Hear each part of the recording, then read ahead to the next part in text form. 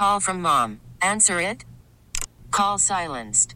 Instacart knows nothing gets between you and the game. That's why they make ordering from your couch easy. Stock up today and get all your groceries for the week delivered in as fast as 30 minutes without missing a minute of the game. You have 47 new voicemails. Download the app to get free delivery on your first 3 orders while supplies last. Minimum $10 per order. Additional terms apply. Is this the Nightcap? No, this is Patrick. Is this the Nightcap? No, this is Patrick. Is this the Nightcap? No, this is Patrick. Time now for the Nightcap on WGR Sports Radio 550.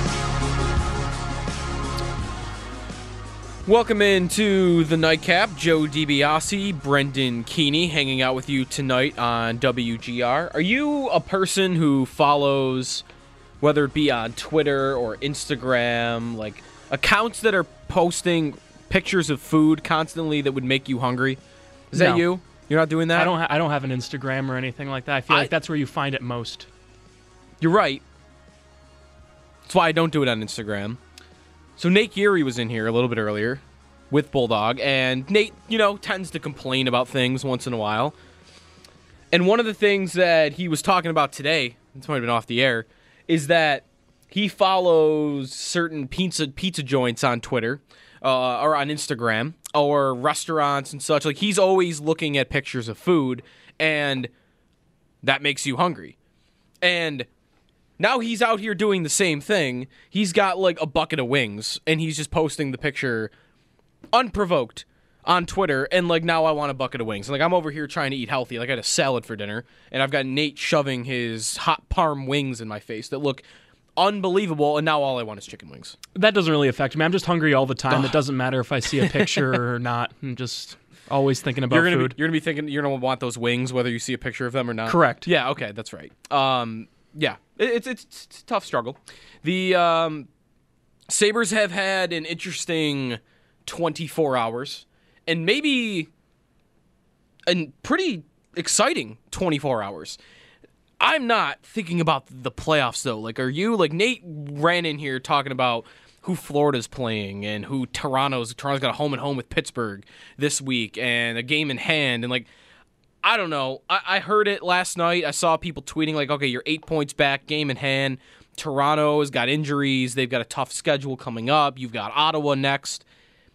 I can't get there. I can't get there. Jeremy tweeted it. Actually, our guy TJ Luckman here at WGR tweeted it this morning. For them to have a greater than 50-50 chance to make the postseason, according to Sports Club stats, they'd have to go 16-5-2. And, like, 16-5-2 is not some impossible feat. This team, man, like, all season, I don't think this team is capable of 16-5-2. Despite the fact that they pretty much ran over the Leafs last night. They did run over the Leafs last night.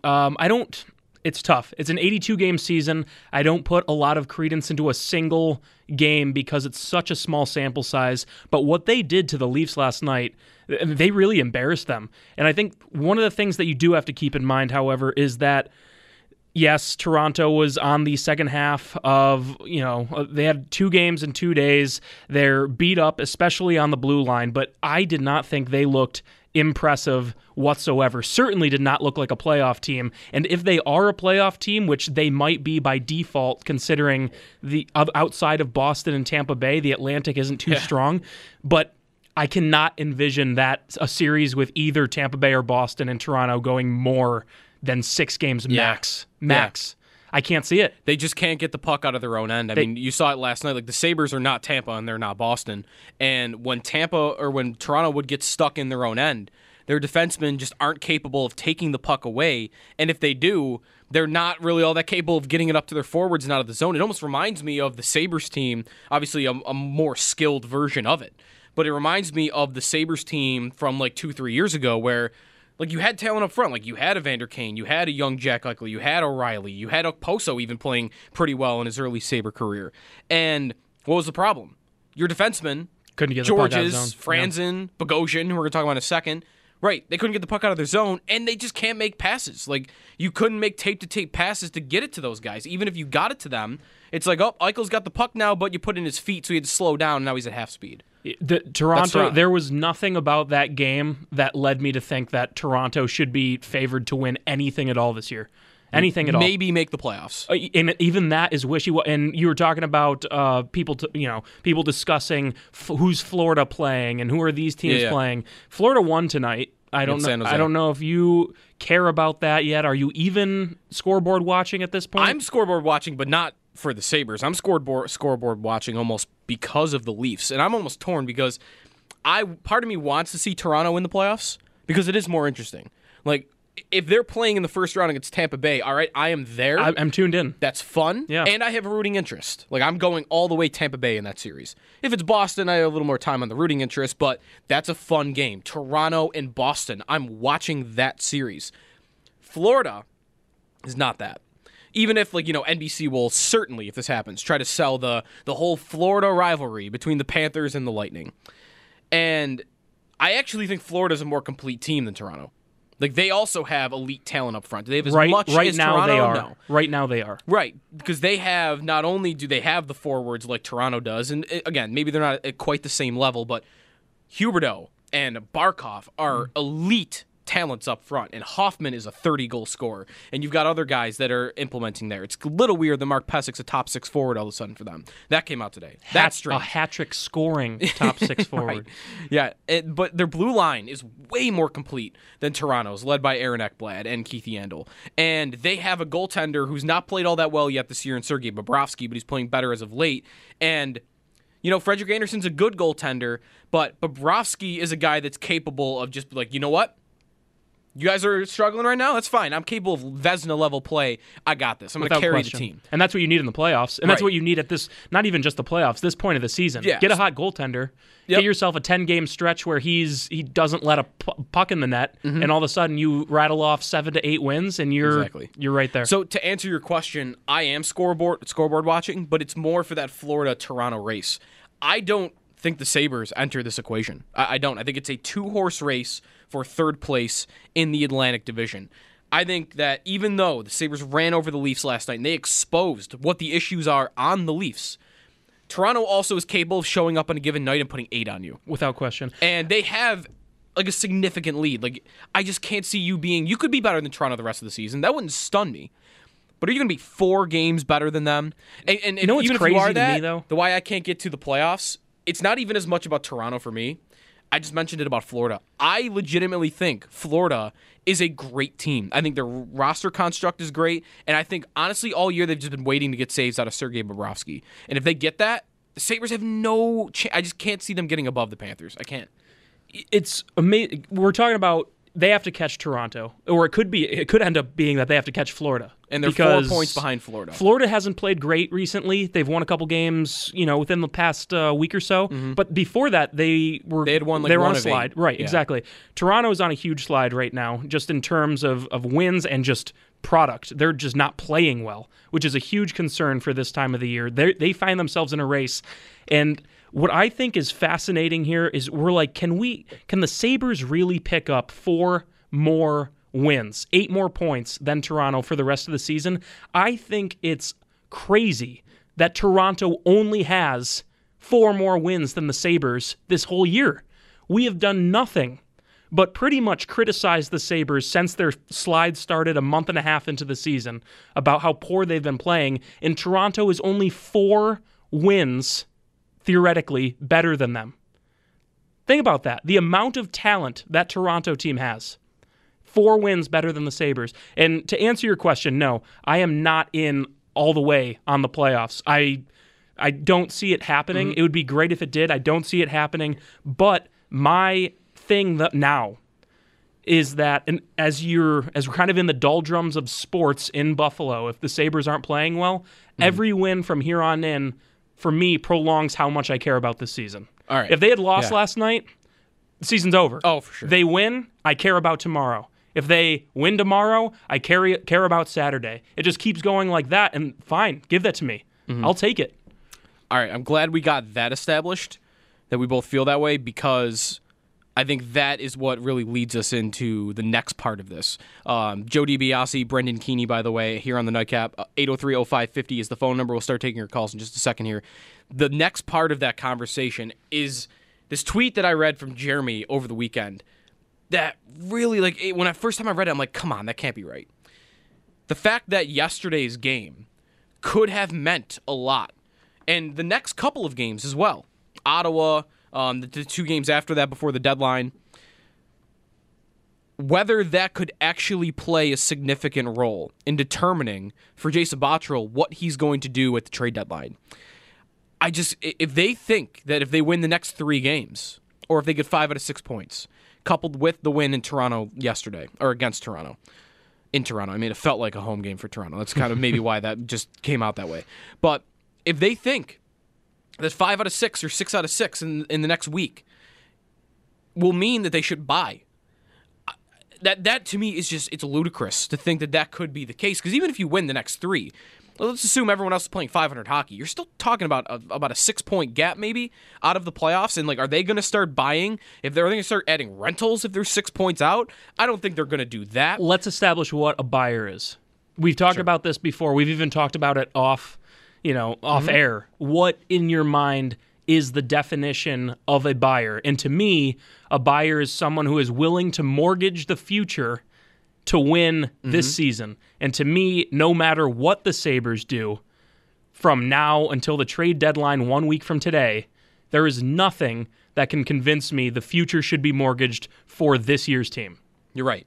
And I'm not even thinking about it because I don't think they'll add a rental. You asked me a question earlier that I almost threw up at, that would they trade a first-round pick for Chris Kreider? That's the worst idea. I think that might be the worst idea that they could do. I was trying to establish what you thought a buyer was. Yeah, and I think I think I'm on the same wavelength with you. Brandon Montour even last year, was that a buyer's move? I don't think so. It was, but more so for the long term, right? It wasn't like I'm a buyer at this year's trade deadline. Right. I'm buying for the future when I'm doing that.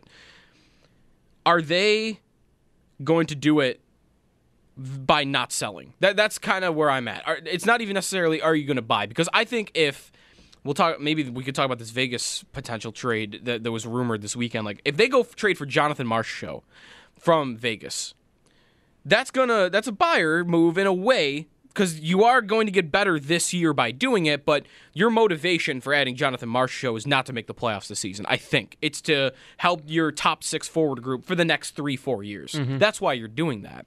But will they almost be a buyer via inaction? Will they decide, all right, you know what? Yeah, we're 6 points out, and instead of selling off our upcoming unrestricted free agents and adding some draft capital, albeit not major draft capital, but adding some draft capital, we're going to bypass that because we think that there's at least a chance that we can make a run at the postseason.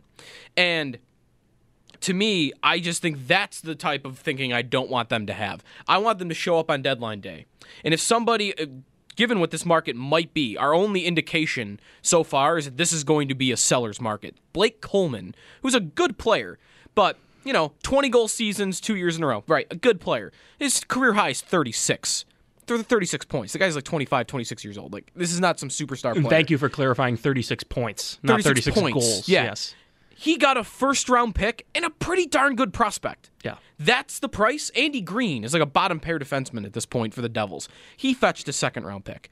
If that's what the market is telling you, and somebody shows up on deadline day and says, we're going to give you a second-round pick and this B- prospect for Johan Larsson, I just don't want the Sabres to get to a point. I don't want Jason Botterill and the team to get to a point where they think because they're 6 points out, something like that they can say, no, we're not interested in a second-round pick and a prospect for Johan Larsson because they think that they can still make the postseason.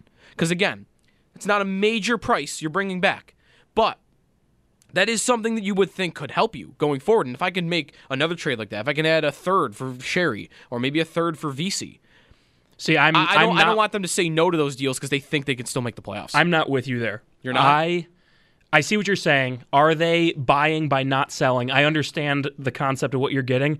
For me, and it all depends. They could go out and lose to Ottawa tomorrow, and then I'd say trade everyone.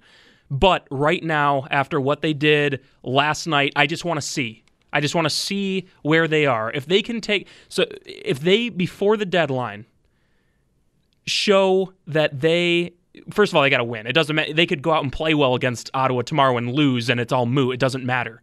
If they can get some wins before the deadline, I am okay with them saying, no, we're not trading VC for a third.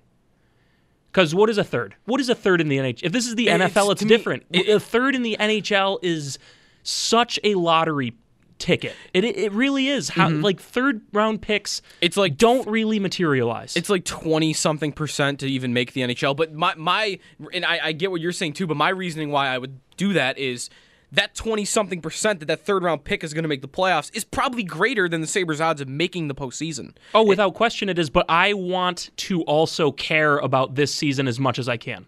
I am so beyond the point of, let's dump everything to get whatever we can. Let's trade Dmitry Kulikov to get a 2027 seventh rounder. I'm beyond that point.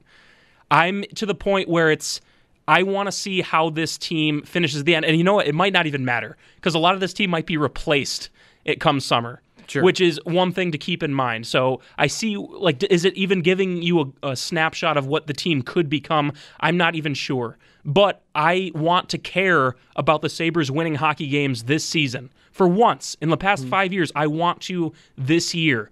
If you can get a ridiculous haul for Larson, absolutely. If you can get a second-round pick for Larson and like a prospect like you're saying, fine. I'm not going to discourage that. What I'm discouraging is, we might as well get something for VC. Best offer we've gotten is a fourth-round pick. I'm not for that. I'd much rather just to see them try to win. I'm just not sure how much, these guys are above replacement level in the first place. Like VC's kind of turned on a little bit more as of late. He scored last night. He probably should have had 2. The first one seemed to be in the net. Is this the team that could do it? And I get what you're saying in that I want to care too. Like I want to care about this team's games down the stretch. I've just seen enough. I've seen enough of it. Like I've seen enough of Larson. I've seen enough of Girgensons.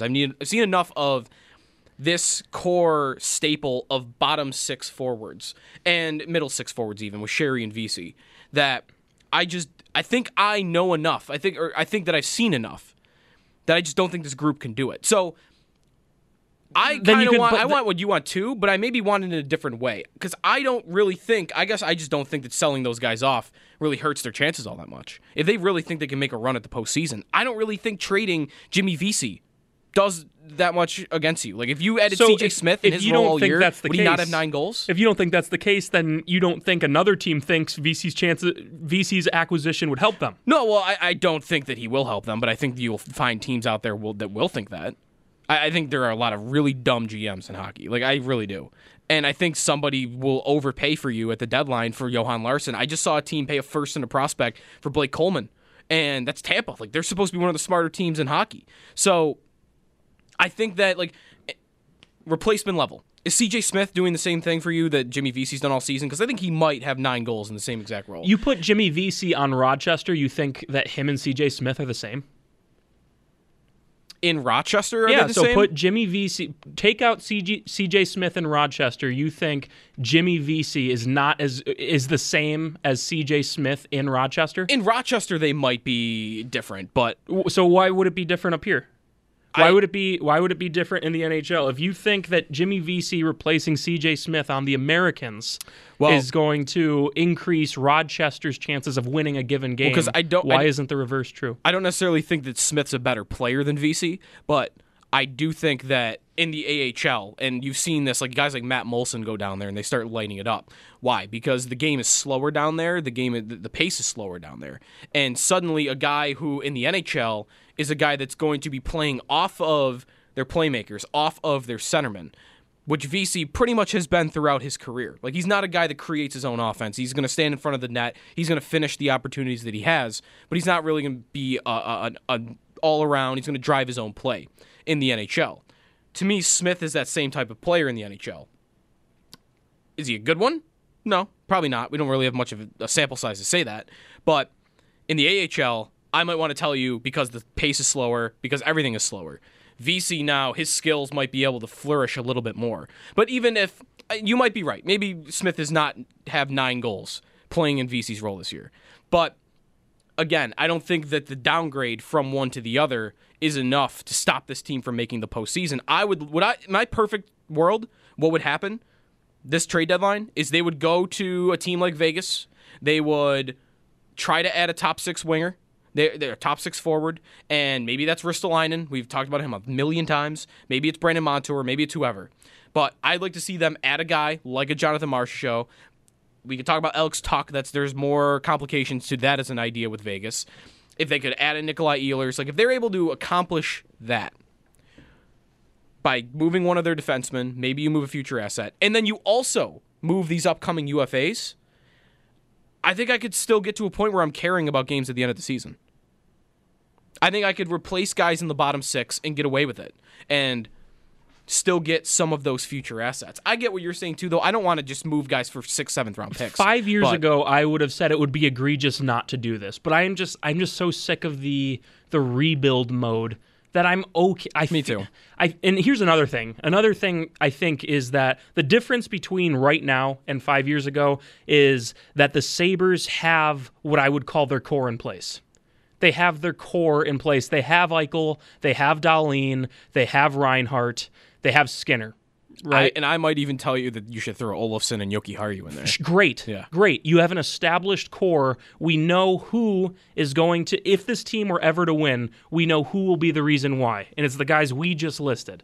It's not about VC and Larson and Gergensons, and you can go on. Mm-hmm. But so 5 years ago, I would have said, oh, yeah, absolutely. But I was in complete sell mode then. I was in complete, let's turn over the whole thing, all new bodies. And while I am that for this summer, I want to see this play out. I'd love to see them go on a run. We've seen that this team can do it. Last year, they were not a good hockey team, and they won 10 games in a row. This year, they started out, 9-1-2? 9-2-1, something like that. They were their first place. Exactly. Yeah. This team has it in them to go on a run. Do I think they will? No, but I want to see it going forward. And I think that the difference between a VC and a CJ Smith is enough where I don't care about the 4th round pick. I would much rather VC's playing well right now. Mm-hmm. The team is playing fairly well right now. They just steamrolled a team that's supposedly playoff caliber. I want to see that going forward. I want these last 20 games to mean something, and I really don't care about 4th round picks at this stage. The nucleus is there. You do make a good case. At least I want to say that I no way want the next 3 games to mean enough to Jason Botterill where he changes what he's going to do at the deadline. I don't want to get to that point. Even if they win all 3. Well, if they win all 3, 6-game winning streak going into the trade deadline, you'd have 23, so 20 games left in the season, and you're not willing to do it. So assume. So I don't think they can go even if they win the next 3. Say they win the next 3. I don't think they can go 13-3-2. Well, hold on. 13-3-2. Yeah. Hold on. Say they're 3. They win 6 games in a row going into the deadline. That's what it would be. That's what it would take. Because they're already on 3 wins. All right. Perfect. So 6-0 going into the deadline, and they are 5 points back of the last spot in the division. You're not ready to... First of all, is your plan to just sell everything? Is that your plan if you're Jason Bott? Is your plan to sell everything? It's not to sell everything, but it would be to sell. I don't need them to sell every single UFA that they've got. I don't need them to trade Rodriguez, too. I don't need them to trade 5-6 guys, and half your team now is Rochester. But a couple of guys, given what I've seen so far in this market, I'd like to think they can move, whether it's Larson, whether it's Sherry, whether it's VC, whether it's even Rodriguez, whether it's McCabe, who's got a year left. I think that the way this market is setting up, everybody's convincing themselves that they can make a run. And I don't want to be stuck in the mud of the middle of the NHL while I've got 5 teams over here and they're maxing out on what those guys are. So yeah, I don't want to see them go scorched earth. But 1 or 2 of them, at the least. I don't think they should do nothing in terms of selling on deadline day, almost no matter, even if they are 5 points out. Right, if they're 5 points out, even 4 points out, and they're riding a 6-game winning streak into the trade deadline, I still want Bottrell to pick up, to answer the phone. If someone's inquiring about Larson, they're ready to throw a second-round pick at you, I want you taking the call. I'm not saying I think they can get that. I think they can get that. I'm not saying I don't want them to even, not consider it. What I'm saying is that I am not ready to just do what we've been preaching for years now. Is like, just get rid of everything. I'm not ready to do that. Murray once traded Torrey Mitchell for a 7th-round pick, and it's what you were talking about. Like, that's the only thing he could get. That's the kind of deal that's like, why bother? And with this kind of team, if they are able to ride into, I want to see what they can do. Can you do it? I don't know. Those 3 games, by the way, before the deadline: tomorrow night at Ottawa, Saturday afternoon in Pittsburgh, Sunday at home. So 2 days in a row. Sunday at home against Winnipeg. So you got an easy opponent that you lost to last time, and actually got outplayed by last time. And then you've got Pittsburgh and Winnipeg. Winnipeg is a very beatable team at home. Pittsburgh, for some reason, the Sabres play well against. And I don't. But isn't that funny? They play well against Pittsburgh, but they don't against Ottawa for some reason. And I don't put a lot of stock into like, oh, you don't play well against this team. I think a lot of it's just coincidence. Sure. But I mean, if you can win, like you said, I think 5 points out of 6, and I think at this time next week we're having a real discussion about what they can do. 5 points out of 6 in the next week. They could do that. They also could lose all 3 and be 13 points out, and we won't even need to have a debate next week. But like I said, prolong the season. As long as you can. That's right. 803-0550 is the phone number. If you're hanging on hold, we'll get to you right after the break. And we got a couple other phone lines open if you want to get in. We didn't talk about Bogosian in that segment, so we'll do that when we come back. An interesting situation developing with Sabres defenseman, if I can even call him that anymore. He's not being paid by the team. So we'll talk about Bogosian and the impact that has on the deadline, as well as the impact on the blue line when we come back. And also, coming up, I got a thing I want to bring up about the XFL from the weekend. The rule that nobody's really mentioned that I've seen, that I think I want the NFL to adopt more than anything else that they've done so far. We'll get to that as well on the Nightcap with Joe DiBiase, Brendan Keeney hanging out here as well on WGR.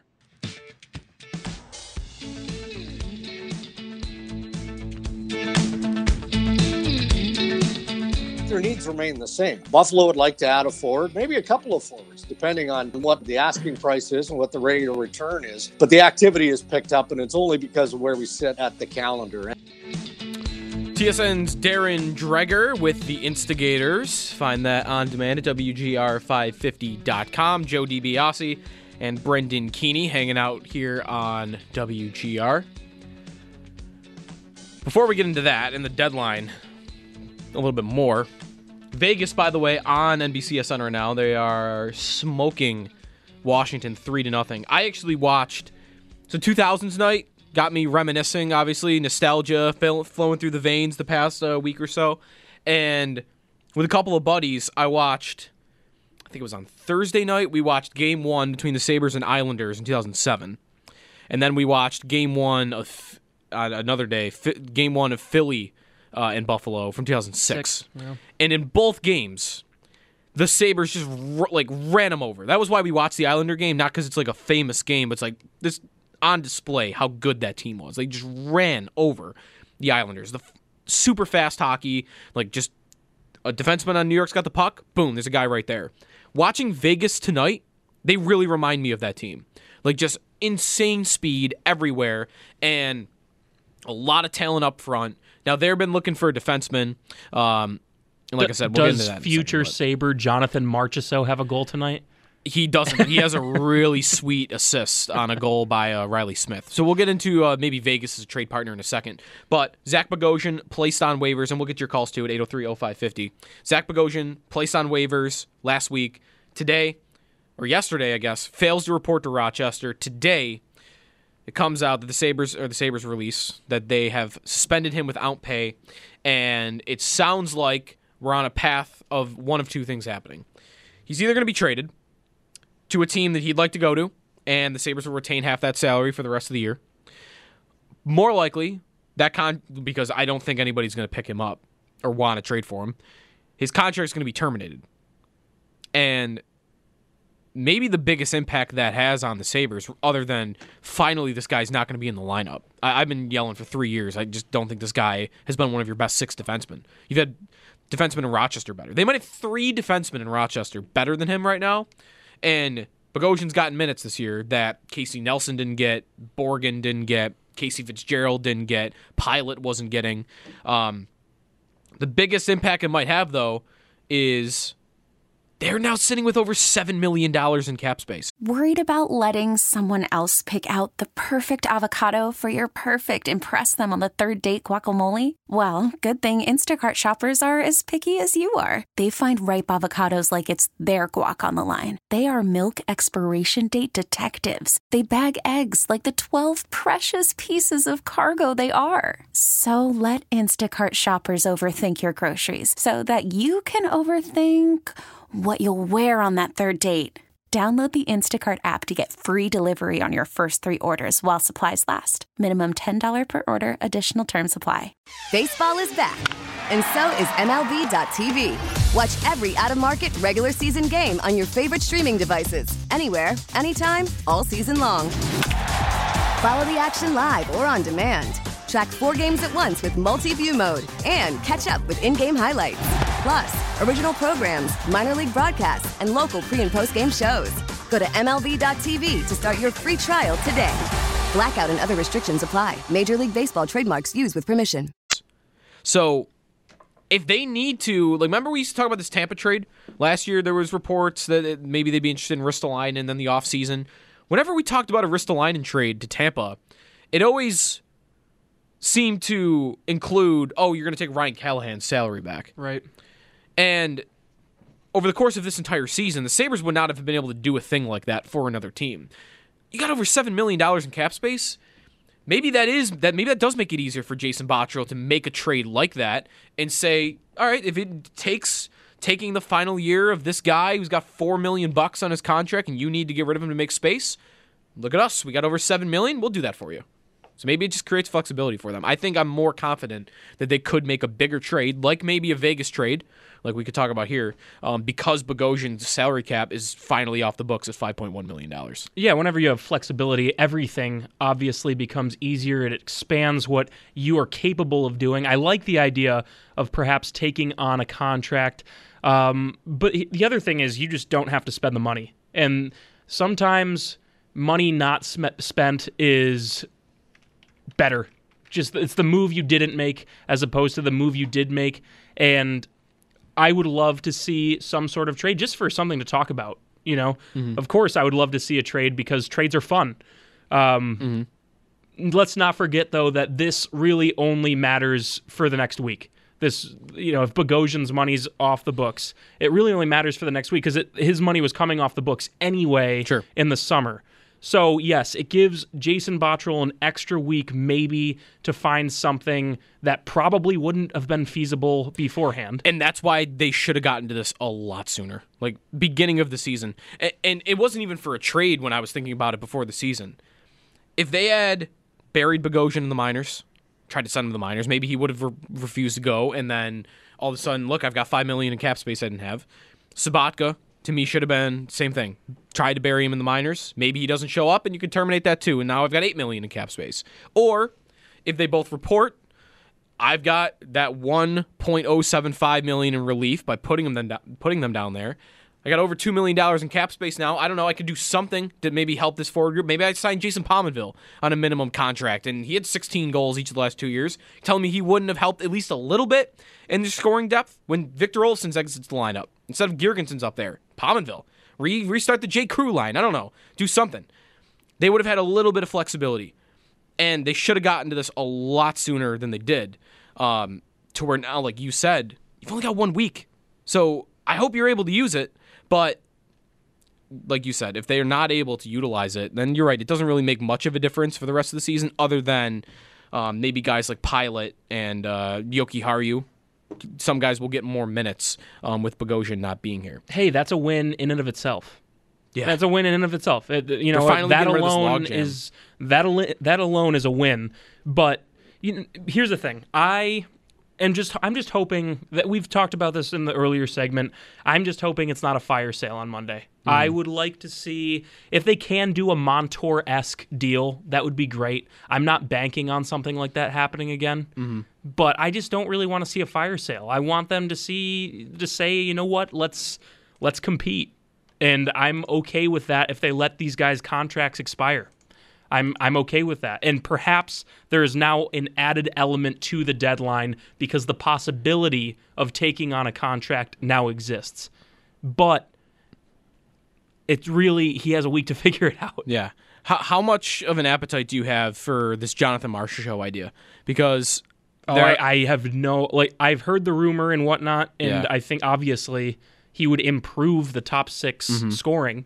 He would, without question, he would. I just have to see what's going the other way. I have to see, to me, if that's happening, that's absolutely Ristolainen trade. If Vegas is doing that, the reporting on Vegas is that George McPhee wants to upgrade his blue line. And if Marchessault is the guy you're sending out, who's a top 6 player for them, if you're giving up something that valuable, then I think you're looking for a big name. You're looking for a guy that could play top minutes for you. And even though I don't think Ristolainen is a top pair defenseman, he'd certainly be playing on the top line, I think, or at least the second pair in Vegas right now. And they could easily convince themselves. George McPhee's, by the way, GM that he's getting a lot of credit for building that thing in Vegas. That guy can be taken advantage of. I really think Forsberg. Philip Forsberg is the worst trade maybe in the NHL in the last 20 years. That he traded Philip Forsberg for Martin Erat. What? O'Reilly? Yeah. We're not done on that, though, yet. Like, maybe that's going to become a contender. You're right to bring it up. That was such a bad trade, though, but both of them. But Marchessault this year, I was looking into this.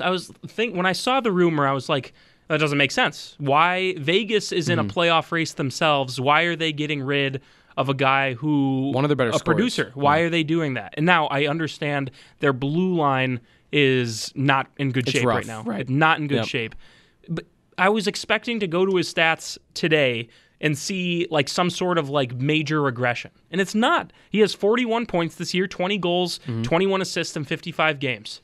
That is an instant upgrade anywhere you put him in the Sabres lineup. He's averaged 27 goals in the last 4 seasons, going back to his final year in Florida.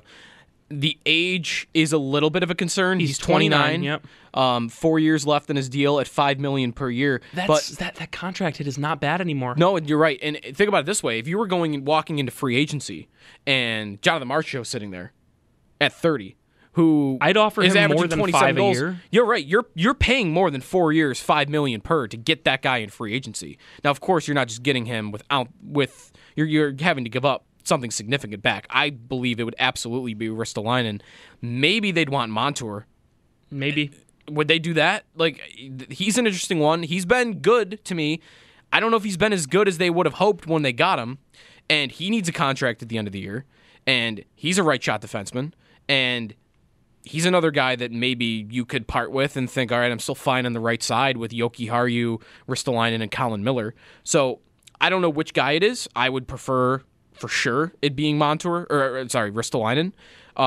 I like this Marchessault idea, though. Like, I do like it. How can you not? I mean, in a vacuum, I like the idea of bringing Marchessault. We don't know what's going out, what else is coming in, what all is involved.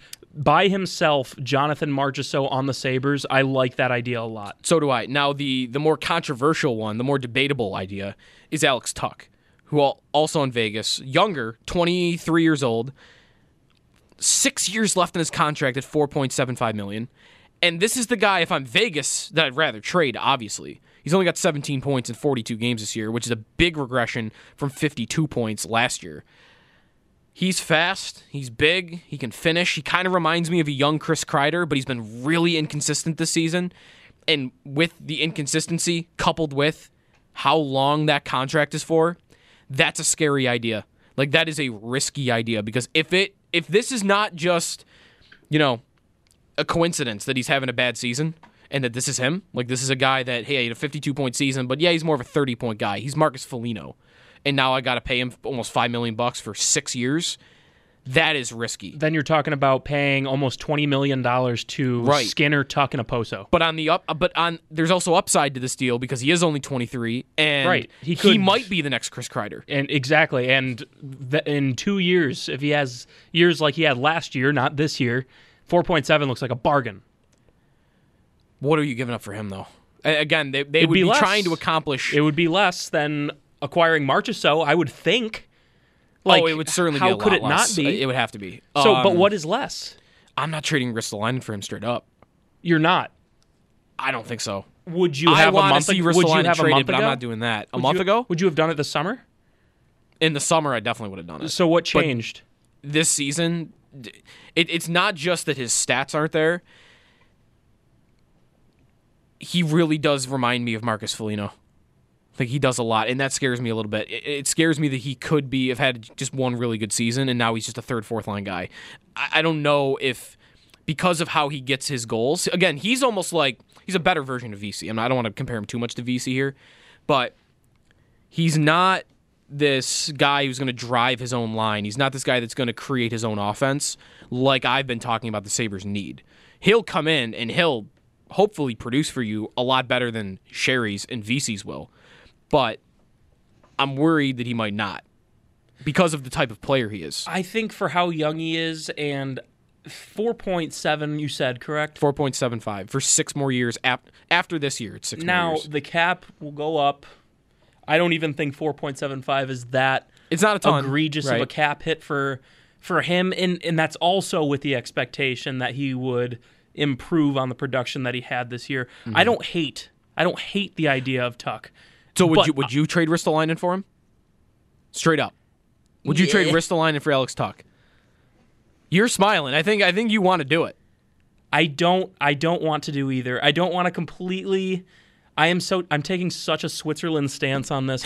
That is not good sports radio. I know. Just so you know. I would do Switzerland. I would do I guarantee you, sports radio in Switzerland is awful. It is just boring. They could win or lose. Yeah. I hope they try hard tonight. It'll be a good one. Everyone tune in. Since you're making me take a side right now, I would do it. I'm doing it with the expectation that Alex Tuck, if you put Alex Tuck next to Jack Eichel, like, what does that look like? He's probably great. Right. And you have Tuck, and look what that does. I think we've seen enough of Olofsson and Eichel to realize they're very good together. Yep. You don't need to split them up.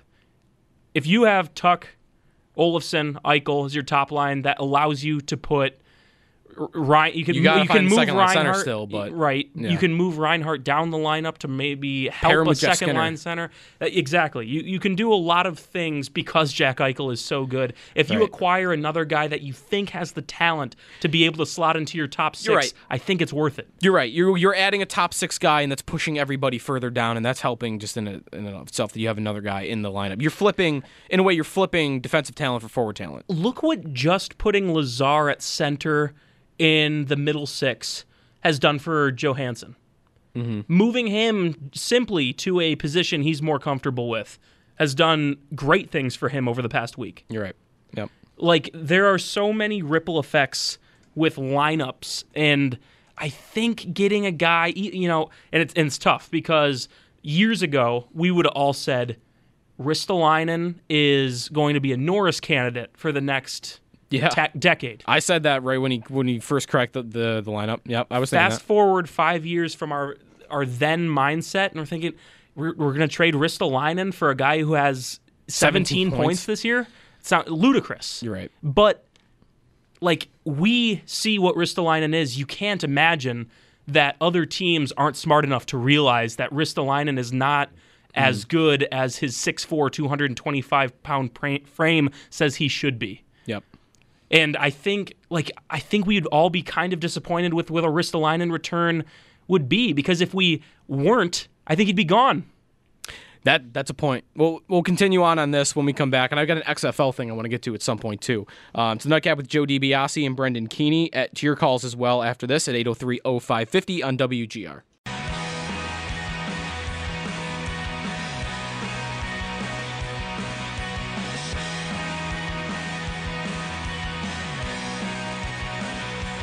Welcome back to the Nightcap. Joe DiBiase, Brendan Keeney here on WGR. A lot on the Sabres and a potential Vegas Golden Knights trade, which was rumored on the weekend. Makes some sense. It's kind of like the Winnipeg deal. Team that needs a defenseman. They've got a million forwards that are really good. Makes sense. Let's see a trade. 803-0550 is the phone number to your calls now. Let's go to Greg. Greg, you're on the Nightcap. What's up? Yeah, I just called earlier. I wanted to quash the playoff talk. It's not going to happen. It's statistically almost impossible. And I just want to say this. You know, every team. We're talking about a whole quarter of a season, so we've gone 3 quarters of the season. Teams pretty much are who they are. Buffalo has been averaging 1.14 points a game. Toronto has been averaging 1.16 a game. You know what the best team in the NHL is? Who's that? It's Boston. Boston is the number 1 team right now. They're averaging 1.43 points a game. Now, right now, Toronto is playing on a pace to get 96 points, and so is Florida. So for the Sabres to get 96 points, they have to get 36 points in their out of 46. So that's playing at 1.53 points a game. That is a tenth of a point better than what Boston is playing all year round. It's not going to happen. And that's just to get to 96 points, and you hope that Florida and Toronto don't get a slight bit hotter than they are now. Yeah, Greg, thanks for the call. The math there does kind of check out. And even a couple of weeks ago, I brought up a comparison to the 2011 Sabres. And there was a point in January, maybe it was January 18th, might have been exactly a month ago, where the Sabres this year were in the exact same position that Sabres team in 2011 was that made the playoffs. The thing about that 2011 Sabres team is they were the best team in the NHL from that point on. From the point where they were like 8 points out in January, they were the best team in hockey. So that is kind of right. Like I don't want to poo-poo on the idea that like you talked about and Nate talked about earlier on the station that can they make the games meaningful later on? Like I think that is possible, but whether they to actually make it, it is right that they would have to be the best team in hockey the rest of the way. Greg, I am not thinking that this team is going to go to the playoffs. Like you don't have to quash anything for me, but what I am thinking is that they have a shot, and I don't want to just tune them out for the remainder of their season because of, like, all right, you brought up... You want meaningful games. I get that. And like, but he brought up the point of, okay, Boston has played at a 1.41 or so points per game pace. Let's make it easier. They're on like a 112-point pace. That's fine, but you're taking into account 60 games. You don't need the Sabres to be on that pace for 60 games. You need them to be on that pace for 20 games. That's true. The Sabres last year in a 10-game stretch they averaged 2 points a game for over a 10-game stretch. I mean, it's not impossible when you shrink the sample size to get numbers that fall outside of the norm. They are probably not going to make the playoffs. I don't think you have to quash the idea for everyone. We all know that the chances are extremely stacked against them, but I'm interested. They hooked me in over the past 3 games. They've hooked me in again. I could be out tomorrow, but right now I'm in, and that's a good feeling. And it's not also just that they've won the past couple of games for me. The reason that I'm not even, laughing in everybody's face right now that wants to think that way right now is, and I actually saw an interesting chart from at Charting Hockey, Sean Tierney on Twitter earlier. He kind of maps out like the quality of play that the team is having, how dull you are, how offensive you are, and there's a team-specific chart in like just how well you're playing. Yeah, and I saw that. Yeah, it's like a roller coaster, like all season. Like it started out super high, like Sabres were great, and then it dropped down low, and then it went back kind of towards the middle, and they plateaued a little bit. Then it went way down, and then like the last couple of weeks, it skyrocketed. They're back above up. average again. They're playing well, right? It's not just that they're winning. Even that 10-game win streak last year, they won 10 games in a row, but they were not the best team in hockey. Right now, they're winning some games and they're earning it. So you're like that's why I'm not completely quashing, if that's the word we're using. Anyone that wants to think that way. 803-0550 is the phone number. I got this XFL thing I want to get to. Play around with the quarterback landing spots a little bit as well. So we'll transition to football when we return on the Nightcap. Joe DiBiase and Brendan Keeney here on WGR. Enjoy a tall, cool dude. What is this? What are we doing? What in God's name are we doing? What? Our lives! What kind of lives are these? We're like children. We're not men. No, we're not. We're not men. It's the Nightcap. Are we going to be sitting here when we're 60 like two idiots? We should be having dinner with our sons when we're 60. We're pathetic. You know that? Yeah, like I don't know that I'm pathetic. On WGR, Sports Radio 550. So then you asked yourselves, isn't there something more to life? Yes. Yeah, well, let me clue you in on something. There isn't. Well, we were going to get into football, and we still will, but we have one caller, got a couple of callers, they want to talk hockey, and there's been a pretty significant trade in the NHL. It has not occurred with the Buffalo Sabres, so I'm sorry to disappoint everyone out there that maybe thought for a second that I was, being funny there, like, there's a big trade in the NHL, and it involves the Buffalo Sabres. No, it's not that. The Los Angeles Kings are trading forward Tyler Toffoli to the Vancouver Canucks, who currently sit second place in the Pacific Division, 1 point out of first, which is currently held by Edmonton. Vegas is, by the way, 2 points back. Calgary's 2 points back. Arizona's 2 points back. So a very tight Pacific Division. And the reports so far on Toffoli, who is a rental, like this guy's an unrestricted free agent at the end of the year. High draft pick, prospect, and a roster player. I'm interested to see if this is a first-round pick. I'm interested to see if this is a great prospect, like a high-level prospect. And I'm interested to see what the roster player is, because one thing that we talked about in the first hour was, and what could affect what the Sabres do, is if the market is telling you that there are so many teams buying and so few teams selling that people will overpay, then maybe that enhances the reasons that the Sabres should also be in the seller's market. Really, like if you look at the standings right now, LA's a seller, Anaheim's a seller, the Sharks are a seller, Detroit, Ottawa, New Jersey. You might only have 6 definite sellers out of 31. Even like Chicago maybe could make an argument that they should go for it. Because, yeah, they're 8 points back like the Sabres, but they have 3 games in hand on Arizona. Minnesota has 4 games in hand on a playoff spot, and they're 7 back. Winnipeg and Nashville are only a couple of points out. In the East, well, like Montreal is right in the Sabres boat. Maybe they don't have to sell. Like you made a great case for the Sabres not doing it. So that almost, to me, the lack of sellers makes me want the Sabres to be in it on even more, and I'm wondering, we'll see what this Toffoli package is, but if it is a good prospect, and then a roster player that we'll see, maybe that guy just evens the cap out, but this could just be further evidence that it's going to cost a lot to get rentals this year. And if it does, then I never once said that I don't want Bottrell to listen. All I'm saying is that I don't. And you even said that, like, if Larson gets you a second, like you'd say you're have okay to with that. consider it. You have to. It would be, you have to consider it. But what I'm saying is I don't want these guys just being shipped off for 4th-round picks. At that point, just keep them and ride the wave. Let's go to the phone lines. 803-0550. Tony, you're first up on the Nightcap. What's up, man? Hey, good evening, guys. About the Sabres, okay, we're 8 points out. It's 4 games.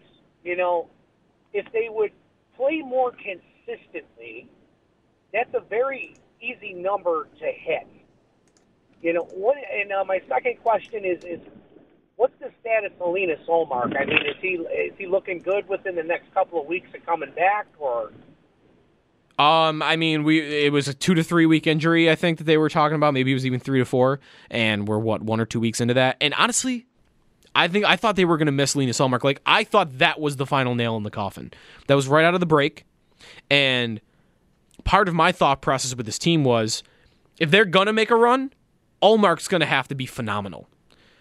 And then he got hurt. I'm like, great, Carter Hutton, who's lost 11 in a row, and Jonas Johansson, who's really only had 1 good year of pro hockey so far. They're going to save the day.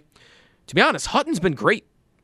Hutton's won 5 of 6. Looked very good last night. Last night, like, he didn't get a lot of shots on him. I think he only made 22 saves. Made some big saves. The third period, right. It was a tie game. Toronto had been dominating the save. Toronto didn't have a lot of control in that game, but the first 5 minutes of the third period, they were buzzing. He made a couple major... Right. Toronto could have easily taken the lead if it weren't for Carter Hutton last night. It was right after Toronto had tied it. He makes a sprawling save to the right with his blocker. He made another big save thereafter. So I'm not sure Ullmark really... Of course, they want him back, and I think maybe he's more likely to be consistent than Hutton, but they're getting good goaltending right now. Now, I want to hear you maybe speak on the 4-game thing first, because my thought is, this is why I hate the 2-1 point system, and I want that to be 3-2-1, because I think the NHL... 4 games is not just 4 games. It's not. The NHL manufactures parity with their system by making you think, oh, it's only 4 games. It's not. It's a lot. It's a lot. And I think that's what... And honestly, that line of thinking that from the caller we just got is a big reason why a lot of teams aren't selling, because you can get points and still not even play that well in a game. You can lose a game and get points. Like, think about if the Sabres could win and the Leafs could lose and you gain 1 net point. 1. That is going to happen, if this goes long, if this goes for a couple weeks where the Sabres are still in it, they're within striking distance, it will happen on nights where Toronto will tie the game late and they'll get a point, and it'd be like, that didn't really move the needle. And that's why it's so important to be up at this stage of the game, because it is so difficult in the NHL not only to make up 8 points, but look at the number of teams they have to surpass in order to get there. They have to surpass not only just to the division, but the wild card as well. I mean, they basically have to be the best team in the NHL, like we've already discussed. And they have to make sure that no other team goes, not that they have any control, but no other team can go on a similar hot streak. There is so much against them in terms of getting to the playoffs. I'm here for it. I want to see it as far as it goes, but 4 wins is not just 4 wins, it's 8 points. And that's you have to look at it that way. 4 wins sounds better than 8 points. 8 points is the mark, and 8 points is a lot to overcome with only 20 games left in the season. Right. A couple of other things to update you on. First, on the NHL, we just mentioned this Tyler Toffoli trade. It's funny, you want to hear the NHL player that's going back to LA? It is none other than former Buffalo Sabre Tim Schaller is going back to LA. So big names being dealt here 1 week before the NHL trade deadline. This Vegas and Washington game that I've been referencing throughout, just assuming Vegas was going to win, they were dominating the Capitals. 2 quick goals by TJ Oshie has made it 3-2 with 7 minutes to go. That is on NBCSN. And kind of a mini brawl just broke out. Like 3 Capitals just went after Ryan Reeves. I don't really know why. So you got a good game going he's there. Ryan Reeves. He's Ryan Reeves. And before we get into football, a pretty serious situation coming out of Daytona right now. Yes. And we had been kind of casually following it in the break, seeing some tweets about Ryan Newman. There was a crash on the second to last lap of the Daytona 500. Ryan Newman's car hits the wall hard. Very hard. Goes into the air. Like you're seeing sparks, and there is now tweets, a stretcher next to Newman's car. Crews are using black screens to keep fans from seeing, and media has been told to leave the pits. So potentially a pretty serious situation on Ryan Newman and the Daytona 500. So we'll keep you updated on that as we learn more. So obviously hoping for the best, and that does not become a more serious situation than everyone could be envisioning right now. He has gone to the hospital. I don't know if you mentioned that. I did not. Okay. Yeah. Good. He was taken to the hospital according to reports. I don't follow NASCAR that closely, but I've seen some people who are more familiar say it's one of the hardest crashes they've seen. So, as you mentioned, a very serious situation there. And one more quick to wrap up this trade, because the reporting is coming in on it on the Tyler Toffoli trade. 2nd round pick, Tim Schaller, and prospect Tyler Madden going to LA. So maybe that actually doesn't sound like a lot. Maybe I should slow down on Johan Larsson's getting them a second round pick. It makes me. What does Tampa Bay see in Blake Coleman to give that kind of return? I don't know, man. Because they're not going to use him in a top 6 role, I don't think. Like Toffoli to me is a better player than Blake Coleman. I agree. I can't say that, I don't have all the numbers to back that. If just off the top of my head, my first instinct would be that Same. Tyler Toffoli would be worth more in a trade than Blake Coleman. I agree. And he almost reminds me, actually, Blake Coleman, of David Clarkson, not just because they were both Devils, but guys that don't create a lot of offense. You're never going to see assist numbers, but they had like 1 or 2 years where they just put a lot of goals in, and they had all of this false value. And that might be Blake Coleman. So Tampa might want to be wary. They just traded first-round pick for him. This Tyler Madden, by the way, third-round pick of the Canucks last year. He's having a phenomenal season in college hockey, 37 points in 27 games for Northeastern University. So people on Twitter at least are raving about this guy as a prospect. So maybe the prospect was where they really got most of the value in this trade, the LA Kings did. All right, let's switch gears into football a little bit here. I've got a rule in the XFL that, of all the rules that have been talked about as like, whoa, the NBA or the NFL could adopt this. You got the Sky Judge. You've got the just the general letting fans into the broadcast booth, or not the broadcast booth, the replay booth, letting them hear what refs are doing. I know Jim Zorn was pretty upset in the XFL that his play calls were being broadcasted over the air. There's the extra point rule, which I really like, the 1, 2, 3, 1 point from the 2 point or from the 2 yard line, 2 points from the 5 yard line, 3 from the 10. Makes a 9-score game a one possession game. There's the kickoff rule that seems to be going pretty well. It seems safer because players are going at lesser speeds, but it's being returned more often. 68% are being returned in the XFL through 2 weeks. It's like 23% in the NFL. Above all of those, the XFL tiebreaker to make the playoffs. Have you seen this? Touchdown differential? Touchdown differential. Touchdown plus minus. Maybe this isn't a major thing, and maybe the NFL, even if they adopted this, it wouldn't change anything. My thought is, though, the one thing I really love about the XFL, and this rule is doing it, the most boring play to me in football, unless it comes right at the end of a game, and it's super important, 90% of the time, the field goal is the most boring play in football to me. And the XFL seems to understand that, and while they're not trying to eliminate it completely, because there are still field goals, they've gotten it out of the extra point, and now you might get a situation where, all right, I'm 3 touchdowns behind a team, and we're going to end the season tied, most likely. So in this game, I need to score only touchdowns. I'm not kicking field goals. Any way you can get coaches to not kick field goals, to me, is a good rule. And I think this is doing that in the XFL. I absolutely think the NFL should adopt this rule. I'm curious to see at the end of the season how much it actually matters. Me too. Like if it's, I'm hoping it if does. It's going to be, if all the teams are like, with all the teams vying for, whatever are right there, then cool, but like it might actually not be all that important. Like it seems like, sure. Like to me, point differential would be better. But I know your stance on the field goals and whatnot, but yeah. I'm just not. You know what it does? I like point differential more than what the NFL does. Automatically, yes. Point differential is much better than what the current system is. What even is? I always forget what the first. It depends on whether you're tied with a division opponent and a conference opponent. It's so complicated. Yeah, strength of victory and all that stuff, and it's honestly, it's like math class. And if we could just have a simple, I think the NHL tiebreaker should be point differential. Why is it regulation, overtime wins? Why not just point differential? Mm-hmm. You're telling me that both two teams have 95 points. One is plus 20 and one's plus 10. The team that's plus 20 should go. Yeah. That's like 3 wins. That's a lot. Yeah. There's a lot of things the XFL's done.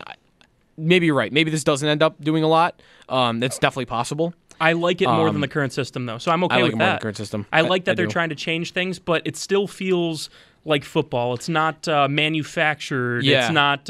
imagine 2 years ago when Andy Dalton throws the miracle pass to Tyler Boyd and the Bills make the playoffs. Instead of needing that out of another game, instead you have, the Bills are up 20 on Miami, but we're still 2 touchdowns down to Baltimore. So we need to pour it on. In a way, we need to run up the score in Miami, but it's because we need 2 more touchdowns before this game is over. And then maybe, I don't know, maybe the Bills are onside kicking it when they're up by 30 or something in a situation like that. Like it could breed a lot of fun at the end of the season. Maybe it wouldn't be all that often that something like that would happen, but it could happen. Right. Like in soccer, this happens, right? In soccer, wasn't that a big thing like 6 years ago in the Premier League? Yeah. Where, like, goal difference, Yes. like, it led to, like, one of the biggest days ever in Manchester soccer? City in 2011. Yeah. It was the craziest Premier League finish ever. And if I have it right, going off the top of my head here, they were down to QPR on the final day. Manchester United was playing at the same time. They were going to win. And had they lost, of course, that wouldn't have been enough. Had they drawn, that wouldn't have been enough. They needed to win the game. And then they would have won on goal differential. And if I have it right, Manchester United only won by 1, and they didn't win by 2. So I'm not sure the goal differential played into the finish, but it definitely mattered to what ended up happening. And then Manchester United scored 2 goals in the final in stoppage time and won the title. Like, Manchester United thought they were winning it. But, like, even the World Cup, this happens. Like last year, I'm a big Liverpool fan in the Champions League. Liverpool plays Barcelona. They lose. It's a 2-game series, which I know American fans like can't wrap their head around a lot if you don't like soccer. It's a 2-game series. They lose the first game in Barcelona 3-0. So you're coming back on your home field. You know that you have to win. If you want to win the game outright, you've got to win by 4. Like, you can't just win the game. You've got to win by 4. And that whole game, it's like they score, okay, we need 3 more. Like, you're winning that game, but it feels like you're down. You know you're down. And then you score a second one, it's like, they're right there. And it just breeds all this excitement. And it makes it so much more stressful. And to me, that was cool. And again, this isn't quite the same thing if the NFL did this, touchdown differential, or even maybe more realistically is point differential. But it to me makes it more fun than what you have right now, where it's just like, all right, you're locked in. This is what happens if you win. That's it, win or lose. Point differential to me is much more indicative of how good a team is than me too. The crazy tie. That Bills team from 2017 did not deserve to go to the playoffs. No, they didn't. They were not better than the Chargers. They actually got smoked by the Chargers that year. Granted, Nathan Peterman started that game. Yeah. But the Bills were like great. Minus 50 or something like that on point differential for the year, and got in the playoffs. I'm not complaining. They got into the playoffs because of a stupid tie-break 3-way tie thing that only worked out because it was a 3-way tie. Remember that? Like, if it was a 2-way tie, they didn't have it. But because it was a 3-way tie, they had it. Do you remember? It was like something crazy like that. I can't remember all the whole scenario off the top of my head. It had to be a 3-way tie for but them. It had to be a 3-way tie. Because otherwise they would have lost in head-to-head. Which is absurd to me. Like, it should just be a point difference. And that would be such an easier way to... Like, what are the chances that 3 teams are tied with the same point differential? Right. It's not going to happen. So, I mean, I think that would be much more indicative of how good a team is. Yeah, me too. If you want to hit us up on Twitter, by the way, at SneakyJoeWGR for myself, at Brendan Keeney for Brendan. We'll have our interview of the day when we return. Chad Reiter of NFL.com. We'll stick with some football, a little bit on the draft, a little bit on the Bills offseason, and also the veteran quarterback landscape. There is, actually, before I even get to that, let's touch on that before we go to a break, because I do want your thoughts on this. I'm thinking more and more about Pittsburgh. And it's not just that Ben Roethlisberger looks out of shape, because he's kind of been that for 2 years. It's not that he looks like Yukon Cornelius. Yeah, maybe his whole career. It's not even that he looks like Yukon Cornelius. And it's not also necessarily the elbow injury, but I do think about that. Remember Marcus Mariota had an elbow injury a couple years ago? Never looked the same since. Roethlisberger, it's not a guarantee he has to come back from this. He has a big doctor's appointment apparently in like a week, and then they'll know more. Pittsburgh is not being talked about as a team that could go quarterback in the draft or even try to get a Teddy Bridgewater there. If I'm Teddy Bridgewater, I might be sick of trying to wait for a guy to retire, like in New Orleans the past 2 years. But if I'm him and I can't find a starting job, who's closer to the way out? Because Drew Brees, Brees might decide to go, but Drew Brees is still playing at a pretty high level. I'm picking Pittsburgh. I'm going into Pittsburgh. If this is the case, though, Pittsburgh is in terrible shape. They have, they need the second most amount or the second fewest cap space. Yeah. They don't have a first-round pick. Remember, they gave that up for Fitzpatrick. Yeah, Minkah Fitzpatrick. They reportedly want back in, but are in really bad shape if this doctor's appointment doesn't go well for Ben Roethlisberger. So maybe that's what would lead them to Teddy Bridgewater. But Teddy Bridgewater's going to need to get paid. They don't have the money to pay him. They should cut Roethlisberger. How much do you think that dead cap is? They can't afford those two. Ooh, that's a good one. I have not looked up what Ben Roethlisberger's dead cap figure would be, because I would just imagine he'd probably retire if he's not playing in Pittsburgh. If they say, "Hey, you're not our starting quarterback anymore." Why would he not want to get paid? Well, what if he's shot? And even if what if the elbow is shot? But he can just sit there and get paid. He doesn't have to go anywhere. Why would he not get paid? I just think he's making a ton of money. Why would he not get paid? Well, I'm not saying Roethlisberger wouldn't want to get paid. I'm saying that Pittsburgh would want to kind of push him out the door a little bit. And then if I'm him, I just stay. You have to pay me anyway. Why would he leave? What's the dead cap figure? That's what I'm saying. It's $25 million. They can't afford to not they cannot afford for Ben to not be their starting quarterback this year. They'd save $8.5 million. I think they have like $2 to $5 million of cap space off the top of my head. So they probably can't do much with $10 million. They can't. I don't think they can really do anything. They gotta do something. As far as a quarterback is concerned in free agency, I really don't think they can do much of anything. And they don't have a first-round pick.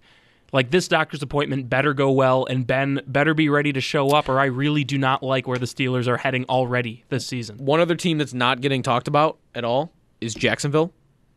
Actually, there's two other teams. Minnesota's not getting talked about, but I'm not thinking about them for this offseason. I'm thinking about them for Cousins has got 1 year left. If they want to do something else, maybe they could. But Jacksonville is interesting in that Minshew's there. He was almost like, you're not going to get rid of Minshew. Like, he was too good as a rookie, especially as a 6th-round pick. Like, we're cutting bait. Foles' contract is, you can't cut him. He's got like a $40 million dead cap figure. Like, Foles is there unless you find a way to trade him, which would seem unlikely. Someone suggested the Bills taking Foles. Are you going to start one of them? Did you see that? Yeah, I did. I like that. I kind of like that. Like, can I get a second-round pick? The compensation back would have to be large. You'd have to receive a big pick back. Barkley would have to go. But, I mean, I am starting to like the idea. You kind of talked about it with Jordan Phillips. Like, why wouldn't they just franchise tag Jordan Phillips? I'm not as big a fan of that, but I am kind of a fan of maybe taking, if I can get some extra compensation, I'm a fan of taking some draft capital. Now, the one thing is the Bills have what I think is a pretty well-rounded team. How many of these guys are even going to have roster spots if you keep acquiring draft picks? So that's one thing to keep in mind. Like, one of the suggestions was David Johnson. Can you get a move? Can you make a move? Can you make a play to get David Johnson out of Arizona, who I think it's pretty well known they want to move in a different direction and kind of ride Kenyon Drake? I kind of like them doing something like that. I do. I'm okay with it. They're not going to spend $90 million, and if you can get a Brock Osweiler-esque return, get that second-round pick. And maybe if you can get a player that, while overpaid, could help you a little bit. Like, it doesn't have to be Nick Foles, but Nick Foles would be an upgrade as your backup quarterback. It doesn't have to be David Johnson, but I think you could do worse than David Johnson as your upgrade over Frank Gore. Oh, I mean, I would hope so, unless his back is shot. Right. Like, he's definitely an upgrade over Frank Gore. So I like that. I like that as an idea. The Bills have cap space. They should weaponize their cap space, all in all. I agree. Go get some draft capital because you've done so well with the cap, and take advantage of it. All right. 803-0550 is the phone number. We'll squeeze in some calls before our interview of the day if you get any. But we're going to hear from Chad Ryder of NFL.com when we return. It's the Nightcap with Joe DiBiase and Brendan Keeney here on WGR. Welcome back to the Nightcap. Joe DiBiase, Brendan Keeney hanging out as well here on WGR for a little under a half hour more. Let's get to our interview of the day. Some on the NFL draft, some on the Bills offseason, free agency, and also the veteran quarterback landscape in the NFL. Let's get to Chad Ryder of NFL.com with Howard and Brayton this morning. Now we'll turn our thoughts to the NFL draft. Combine next week is the next step in the offseason of draft activity. And we're going to our Wester hotline, and Chad Ryder's going to join us, draft analyst, NFL.com. Had a 3-round mock-up a couple weeks ago, and we'll talk about his choices for the Bills, among other issues and items. Chad, it's Howard and Brayton. Good morning. Thanks for coming on with us today. Good morning, guys. Thanks for having me on. The Combine is up next. Before we get into your mock and some Bills ideas, Chad, are there any big storylines to keep an eye out for the Combine workouts? Well, it's going to be interesting to see which quarterbacks work out. I mean, Joe Burrow chose not to be in the Senior Bowl, so I don't know that he'll participate in the Combine throwing either. Maybe he will, maybe he won't. Maybe he'll just wait for his pro day. There's really not a lot for him to gain. So it's interesting where Tua is at, with his injury. What can he do? What can't he do? Justin Herbert, is he going to do something? So the quarterbacks are always one story. Jacob Eason from Washington could really show teams what kind of velocity he has if he, throws well at the Combine. He could raise the stock a little bit. So, it's stories like that. There's a bunch of offensive linemen that are going to look great. The wide receivers this year, there's a ton of them. And can some of them, separate themselves from the other ones, pun intended, that they can, just give themselves a little edge over some other guys that may grade out, very similarly based on tape. So, yeah, there's a bunch of stories. It's going to be a lot of fun. The workouts are going to be in prime time this year, so more people will be able to watch, and it'll be really interesting. We'll be watching the receivers, and I want to get to that with you because that's an area certainly of interest to Bills fans. Is there anybody, is there going to be like a 40 time from one of these receivers that'll just blow everybody away that they'll be talking about? Oh, yeah, for sure. I think there's some track guys out there, and that doesn't necessarily translate to NFL success. But yeah, some guys are gonna fly. There's gonna be some 4.2s and stuff like that. It's gonna be fun. KJ Hill from Ohio State's gonna run well. There's a bunch of guys. I want to see KJ Hamler from Penn State, right kind of in the neighborhood of you guys. Yep. How is he going to run? Is he going to push himself up boards with that kind of speed? I'm just kind of going through my list here to see what kind of guy. There's going to be tons of guys that are going to run fast. It's going to be great. I'm looking for it, and the running backs too. By the way, Jonathan Taylor's a track guy. So, let's see, how fast is he going to run? Is he going to push himself up boards? There's going to be Henry Ruggs, obviously, from Alabama. That guy could run in the 4.2s pretty easily. So there's going to be quite a bit to watch. It's interesting with the wide receiver discussion, and this ties into your mock draft, Chad. We've been talking about that area and how deep it is. And because it's so deep, it's not a failed draft if the Bills don't get a guy at 22. They could still get him in round 2. You took it a step further. That I'm going to guess you're saying it's so deep. Like your mock had edge rusher and corner and then receiver. Is it that deep that they could even wait to the 3rd round to get a good guy? Well, it is, but you're also looking at the kind of receiver you want too, right? I mean, I think you've got a guy who can take off the top of the defense already. And if you like Cole Beasley as an underneath guy, then you're really looking for kind of a big-bodied slot / outside guy that can do a little bit of everything. And you can get that guy, 2nd or 3rd round. And focus on other parts of your team that you think can really make things different. Now, I'm doing another mock that's going to come out next week. And again, you look at, I think I had Colin Johnson from Texas being available to them in the 3rd round. If you can add that guy to Brown and Beasley, that's going to be a good pickup, and you can focus on other things. So I think that's the kind of depth this class has. We're with Chad Ryder, 803-0550 to join us. And so the edge rusher, in your last mock, you had them getting the kid from Penn State. Tell us a little bit about him. Well, he's a powerful guy, and he's somebody that can stand up or put his hand on the ground and get after the passer. I mean, I think in today's NFL, you need guys with versatility, not only a guy that can stand up outside and try to beat a tackle, but to move him inside in sub packages where you can put his hand on the ground, force his way through past a guard or a center to really give interior pressure. And he's the guy, Gross-Matos, that can really pressure from the inside too on 3rd down. So I think a versatility, a guy like that, really is good. And so I you can never have too many of those guys. Mm-hmm. You just can't. Rotations are important. Sub packages are important. injuries are important. And not only looking at Shaq Lawson, obviously, as a free agent, but Trent Murphy's going to be one in 2021. And smart teams are a year ahead on this stuff. You know, as a rookie, guys aren't going to be awesome in most cases. They're going to contribute, but they're not going to be a starter. So you give a guy 1 year, learn the business, and then if an opportunity comes in year 2, then he's ready to take that opportunity. And with this team, I think there are a few things in play here, Chad. You know, part of it is, I think, the depth of the receiver class, which apparently is deeper than, say, the edge rushers. And, you know, I was going to say McBean. We refer to them as McBean because, you know, they're one mind and two bodies, McDermott and Bean. Yeah. But they've always said how important they believe it is to build up on the lines. And, you know, like you said, right, Trent Murphy, if he's here, if he's not a cap casualty, I doubt he gets another contract. And Shaq's a free agent, and Phillips is a free agent. So I absolutely, as much as I would love them to address receiver, I would absolutely understand if they went with an edge rusher with the first pick because of all those reasons. Yeah, and the thing is a lot of people think teams should approach the draft like you're going to the grocery store and you've got your needs and you put them in a certain order, and you go down aisle 1 and you go down aisle 2, and that's really not how it should work. You know, they should really have a group of guys available at every pick, and, you know, obviously you want to address a need. It's not going to necessarily go in the order.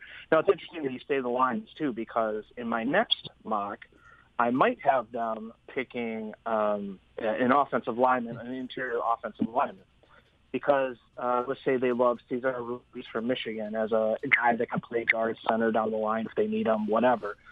Because you have to build from the lines up. And that's absolute. I believe that 100%.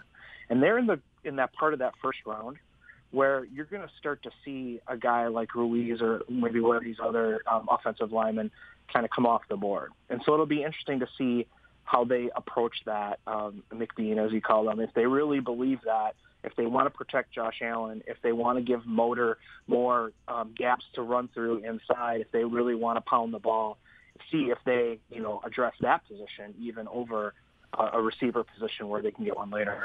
What do you think in terms of overall, Chad, looking at the first round? I know we always talk about quarterbacks and people will wonder who's going where, although free agency and the potential quarterback carousel could have an impact. That happens before the draft. But as you look at round 1, who are the most interesting players, or what are going to be the biggest storylines as we get to the draft? Well, I think, again, it's always about the quarterback. So Tua, is he healthy? Our team's going to be scared off by the injury issues he's had at Alabama. If they're not, then they're going to consider him worthy of a trade up to get ahead of Miami and the Chargers and other teams that want that. So Detroit and the Giants are sitting pretty at 3 and 4, and there's going to be a move there, most likely, to get up and get one of these guys. And then you've got the Jordan Love story from Utah State.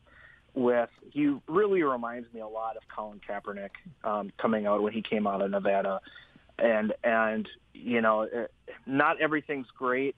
Sort of like Josh Allen, you know, coming out of the Mountain West. Not everything was great, but you saw the tools, you saw the ability, and so how high of a pick do you use on a guy like that? My guess is he's not going to go as high as Josh did. But a lot of people didn't think Josh would go that high coming into that draft too. So where does he go? Right now I'm going to keep him in the kind of that 20s area. And again, Buffalo could benefit from that if a team wants to move up and get him. They're in a good position for that. So a guy like that and Jacob Eason again from Washington, those guys, how high do they go? Does somebody make a move to get them? You know, there's usually 2 or 3 trades for quarterbacks in that first round, and I expect it'll happen again. Yeah, I think it's a couple things. Well, first off, I'm always low on quarterbacks. So wherever I think they're going, they're always going to go higher. And I do wonder, Chad, about, you know, depending on what happens in quarterbacks, not just free agents, but guys that could be traded, Dalton and Newton and Carr, all this stuff, how that might impact what happens with the Dolphins, what happens with, Burrow's going to go to Cincinnati, but what happens with some of the other, quote, quarterback-needy teams, the Chargers? What are they going to do with their first pick? And I guess we kind of have to wait and see how free agency plays out. Yeah, that's right. And, you know, if Cam Newton's available, there's a reason he's available, because you don't know how healthy he is. He hasn't looked great throwing the ball for a couple of years. Great talent and all that, but there's a reason he's going to be available. If a team picks up Tom Brady, how long is he going to play? I'm guessing he's going to stay in New England, but if that happens, is he more than a 2-year guy? Derek Carr, how good has he really been? So if a veteran quarterback is available, there's a reason that he's available. And so I wouldn't necessarily, maybe a team doesn't pick him pick a quarterback in the first round, but certainly at some point in the draft, even if they get one of those guys, they're probably going to be looking at a future one anyway. You can read Chad's work with his next mock draft coming out at NFL.com. And you can also follow Chad on Twitter. It is at Chad_Reiter. It is spelled REUTER to follow him on Twitter. Chad, thanks again for coming on with us. Thanks for giving us your time on the show this morning. You bet. I appreciate you guys having me on. Thanks, Chad. Have a good day. Good stuff from Chad Reiter, NFL.com, for all of our great content from the day. Full hours of shows from the Instigators, One Bills Live, Howard and Jeremy in the morning, Show Up in the Bulldog in the afternoon. All the interviews as well on demand at WGR550.com. And you can also hit the rewind function on the radio.com app. Last call in the Nightcap after this, 803-0550 is the number. The NBA All-Star Game was a smashing success yesterday. One of the best All-Star games, probably the best All-Star game I've ever watched. And the format was part of the reason for that, and other sports should really adopt it. If you missed it, I'll tell you what the format was and how the NHL, specifically maybe, could adopt it. When we return, it's a Nightcap with Joe DiBiase here on WGR. Trying to come out, set the tone, play hard, and especially in the fourth quarter, the defense got tighter. Guys would hit one another, every possession count. It was you had a little bit of playoff intensity out there, so I loved it. I hope they can keep the same format for a lot of years. I think people had fun, we had fun, so that's what it's all about. All right, I'm going to give the name a shot because I'm generally pretty good. I usually consider myself to be pretty good at pronouncing athlete names. Giannis Antetokounmpo. Right there. The Greek Freak. The NBA All-Star Game was awesome. It was awesome. And it actually has been for a couple of years. I saw some people giving all of the credit to the format. So the NBA last night, they had a system that basically was to honor Kobe Bryant. I forgot what exactly it was, but something with the 24s and the 8s. But all in all, it ended up resulting in a fourth quarter where it was untimed, and the first to 157 wins. First team to get to 157 points wins. And it really created all of this drama, and it created a lot of interest, and it was really cool. It was, I don't know how much the format did play a part in it, but it made it feel unique, but also it raised the stakes. And it was an interesting format. I liked it. I think the NHL should try it.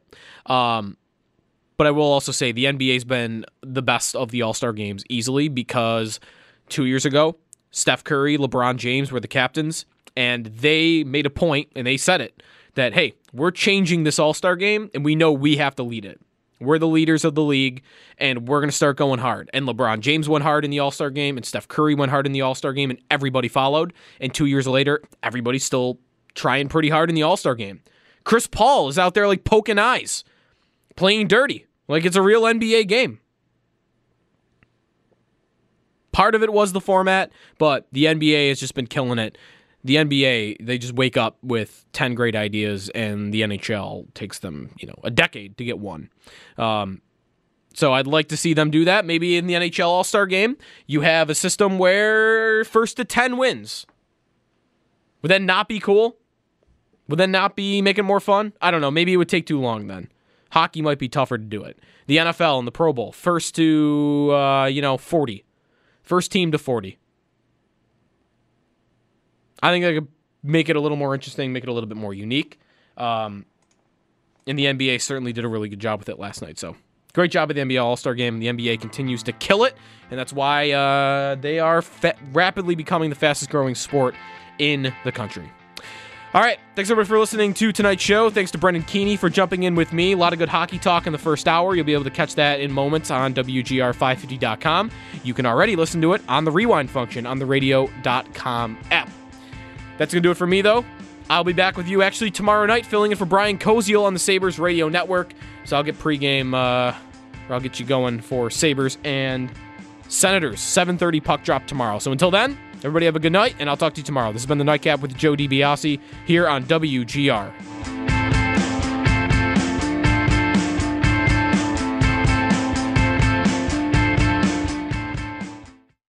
Now, with the MLB app, you can get baseball your way.